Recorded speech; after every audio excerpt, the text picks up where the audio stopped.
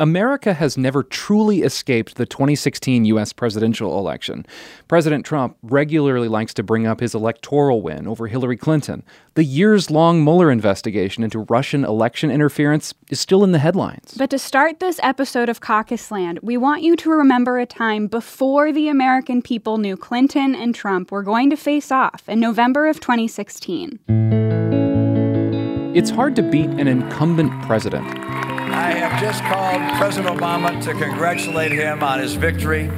His supporters and his campaign also deserve congratulations. Mitt Romney couldn't best President Obama. This is a time of great challenges for America, and I pray that the president will be successful in guiding our nation. This is where the Republican Party left things after the 2012 election. The November elections were a big disappointment for Republicans. And the GOP recognized a need to be more inclusive. Exit polling shows the party with a problem attracting young voters and minority groups, even as the nation becomes steadily more diverse.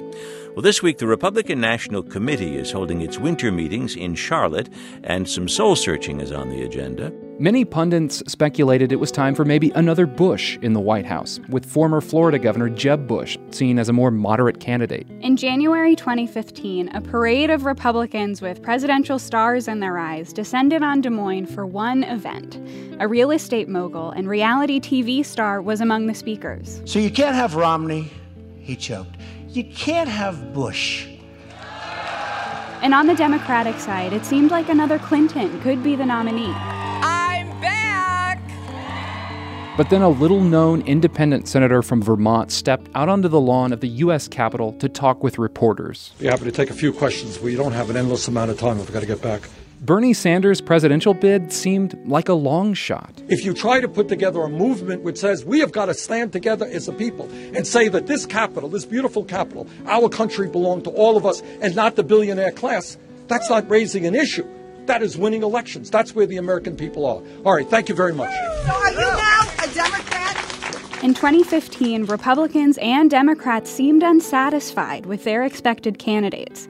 American politics were changing. By caucus night of 2016, two seemingly impossible candidates took the parties by storm, and it was all on display right here in Iowa. I'm Clay Masters. And I'm Kate Payne. And from the newsroom of Iowa Public Radio, this is Caucus Land. I think everybody was sort of like waiting for who's going to unseat Trump, who's going to knock him off the top. I could stand in the middle of Fifth Avenue and shoot somebody, and I wouldn't lose any voters, okay? It's like incredible. Donald Trump had talked about running for president for many cycles. In 2015, he announced he was doing it.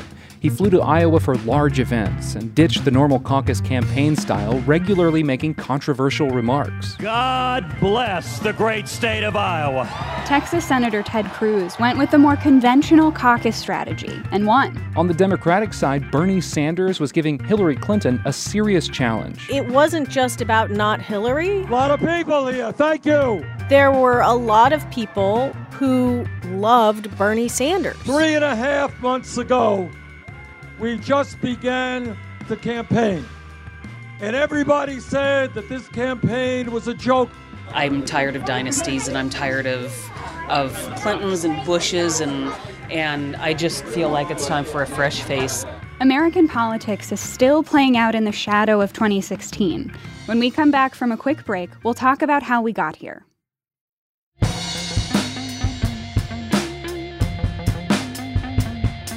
Caucus Land is sponsored by Cornell College and by Gravitate Co-working, providing flexible workspace for freelancers, remote workers, teams, or anyone sending emails from a couch or a coffee shop, including those in Iowa for the caucuses. With premier co-working spaces in downtown Des Moines and historic Valley Junction. Learn more at gravitatecoworking.com. This is Caucus Land from Iowa Public Radio. Heading into caucus night of 2016, Iowa Democrats were split down the middle. Democratic presidential candidates Hillary Clinton and Bernie Sanders are getting ready for their big night in Iowa. The race has proven to be much closer than many people expected just a few months ago, and both candidates are seeing a lot of enthusiasm right now. The results were too close to call for much of the evening. Some precincts resorted to coin tosses for tiebreakers. And tonight, while the results are still not known, it looks like we are in a virtual tie. Ultimately, Hillary Clinton won the contest with 49.9%, but Sanders was right behind her, down by less than half a point. He built a dedicated following in the state. The once obscure independent senator from Vermont claimed the photo finish as its own kind of victory. As I think about what happened tonight, I think the people of Iowa have sent a very profound message to the political establishment, to the economic establishment, and, by the way, to the media establishment. Clinton had poured investments into the state and racked up endorsements. Volunteers were organizing for her 2 years before the caucuses. She did not want a repeat of 2008 when she came in third in Iowa. And barely pulling off a victory in 2016 showed fault lines in her party. But speaking to supporters on caucus night, Clinton didn't give Sanders much ground. So as I stand here tonight, breathing a big sigh of relief, thank you, Iowa. From the moment she announced her candidacy in April 2015, pundits declared Clinton the de facto nominee. The New York Times predicted the race could be one of the least contested open primaries in the party's history. I'm running for president. Americans have fought their way back from tough economic times, but the deck is still stacked in favor of those at the top. Everyday Americans need a champion, and I want to be that champion. Clinton hoped to avoid the pitfalls of her 2008 campaign. Staffers wanted her to seem approachable and unscripted, and to get back to the basics in Iowa, retail politics and grassroots organizing in coffee shops and diners. So I'm hitting the road to earn your vote, because it's your time, and I hope you'll join me on this journey. So she hopped in an armored car nicknamed the Scooby Van and soon found it difficult to be spontaneous with a Secret Service detail. It was not like, someone slipping in and just going to a coffee shop and greeting voters. Everything was very carefully orchestrated. NPR White House correspondent Tamara Keith was covering the Clinton campaign. It was a challenge from the beginning for the candidate to tour local businesses and meet with Iowa caucus goers among a throng of reporters. Yeah, we see the Scooby Van. The famous Scooby Van is coming down the road right now. This clip from MSNBC of Clinton's first visit to Iowa captured just how closely the media was following her. A mob of reporters went sprinting after her van when it didn't stop where they thought it would. You can see the media running behind me here to chase the Scooby Van. Wow. And she's going around to the back. Wow, all right, and we'll see her very soon. Guy in the orange pants is pretty quick. That was her first trip to Iowa, was somebody in orange pants chasing after the van, and Hillary Clinton trying to make these small retail stops to meet with voters, but they were hand-selected voters. There was no serendipity. And then in the end, there were great campaign photos and videos, which kind of maybe was the whole point. Meanwhile, former Maryland Governor Martin O'Malley and Vermont Senator Bernie Sanders could slip into a town and show up at a picnic and try to get their message across. The truth is there has been a massive redistribution of wealth in this country from the working families of America to the top 0.1%. And together, you and I have got to turn that around. Keith says this message about a political and economic revolution was breaking through. He was starting to get larger and larger crowds. That was when you started to say, oh, wait, there's something going on here. The event that I went to was really small compared to a bunch of the others that he was having in Iowa, where people were coming from all around to see this guy. One county Democratic chair I talked to said, objects in mirror may be closer than they appear, was his message to the Clinton campaign. After he went to a Bernie Sanders event that was overflowing where more people showed up than the population of the town. To an extent, some caucus goers are still loyal to Senator Sanders today, as he crisscrosses the state with nearly 24 other presidential hopefuls. His supporters see him as consistent. One thing that stands out now that Sanders is running again is, and we'll see if this holds the test of time, the loyalty to Sanders among some core of his support never went away. And it's like sea monkeys. He's running for president again, just add water, and he has this very big chunk of support in the Democratic electorate. in a field that is really huge and really divided otherwise. Heading into 2020, Bernie Sanders has redefined the policy priorities for the Democratic Party. Universal health care, a $15 minimum wage, talks of free college tuition. Some saw Sanders' platform as radical in 2016, and for some, it's still radical. But for the Democratic field, this platform is becoming mainstream. Hillary Clinton has left a lasting legacy as well. Just one cycle after she became the first female presidential nominee of a major American political party, the Democratic field is the most diverse in history. After a quick break, we'll talk about how the Republicans fared on that 2016 caucus night. Caucus Land is sponsored by Gravitate Co-working and by Cornell College in Mount Vernon, Iowa, where students get a first-in-the-nation hands-on experience with the political process every election cycle. Explore interdisciplinary learning at cornellcollege.edu. Enjoying Caucus Land? Find more coverage of the campaign trail by downloading the Iowa Public Radio app. Learn more about the candidates, read stories about their positions on the issues, and stay up to date on the race to the White House. It just takes a moment to go to the App Store and search for Iowa Public Radio.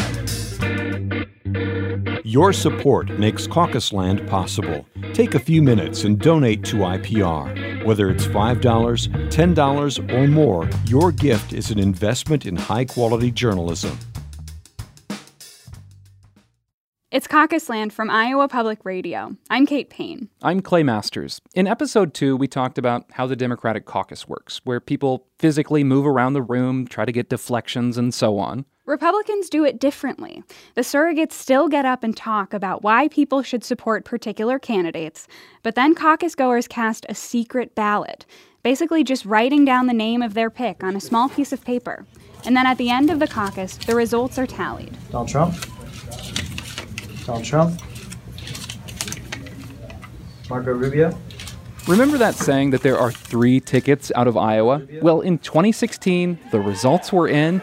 Let me first of all say, and ticket 1 went to God be the glory. Ted Cruz, the junior senator from Texas, who had spent a lot of time crossing the state in an RV. Tonight is a victory for courageous conservatives across Iowa and all across this great nation. The Cruz campaign was well organized. He tapped into the state's conservative evangelicals who launched Mike Huckabee to caucus victory in 2008 and Rick Santorum in 2012. Ticket number 2 went to reality TV star and real estate mogul, now President Donald Trump. So, on June 16th, when we started this journey, there were 17 candidates.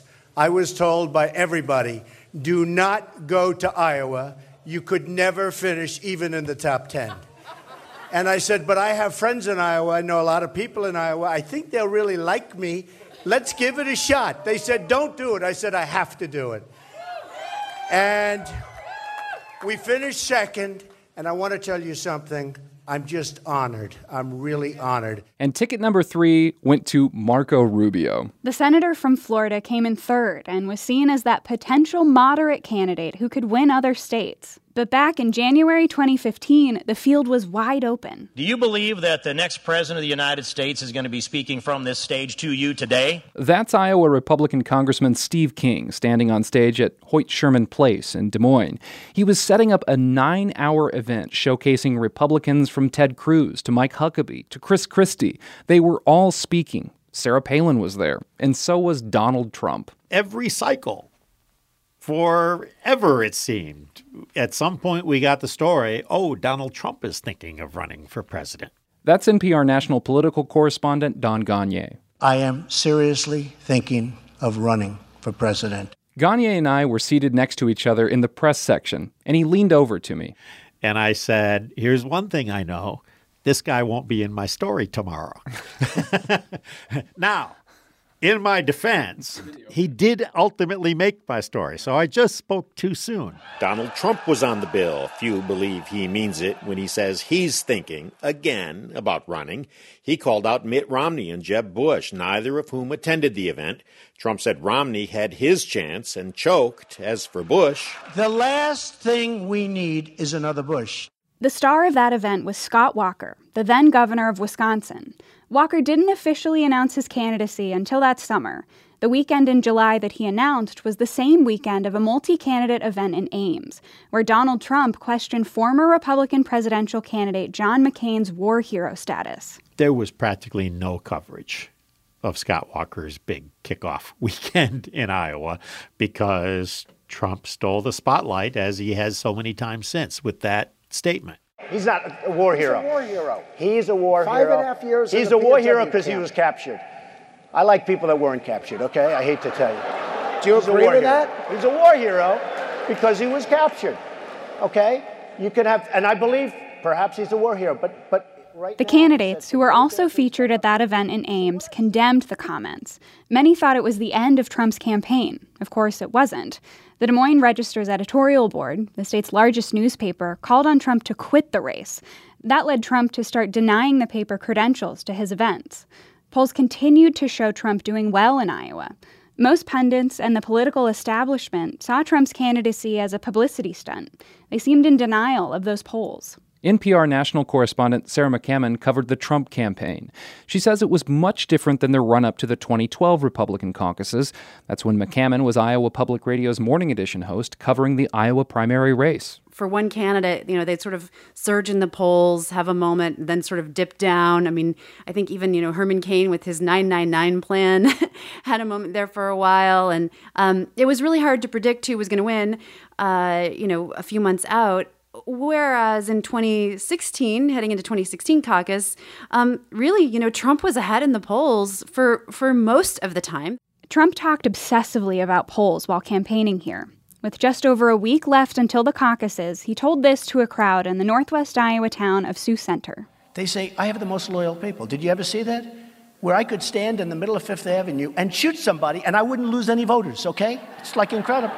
Really, despite a lot of the early sort of predictions that Trump was going nowhere, he had all the signs of a winner from fairly early on.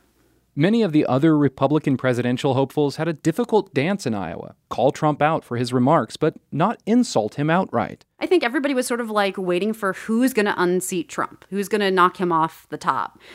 Surely that's going to happen. And so who's it going to be? Maybe it was going to be that eventual third-place winner, Marco Rubio, or Jeb Bush, the former Florida governor.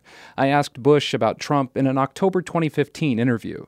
I noticed as I was coming in here to speak with you, we're in your West Des Moines headquarters here. There's something sketched above one of the desks that says, "How do we combat Trump?" Is he hurting this process in the Republican presidential race? It's interesting because one thing he's doing, and you got to give him credit, there are two things I think. I say some of the things he says are absolutely divisive, offensive, wrong, and not grounded in fact.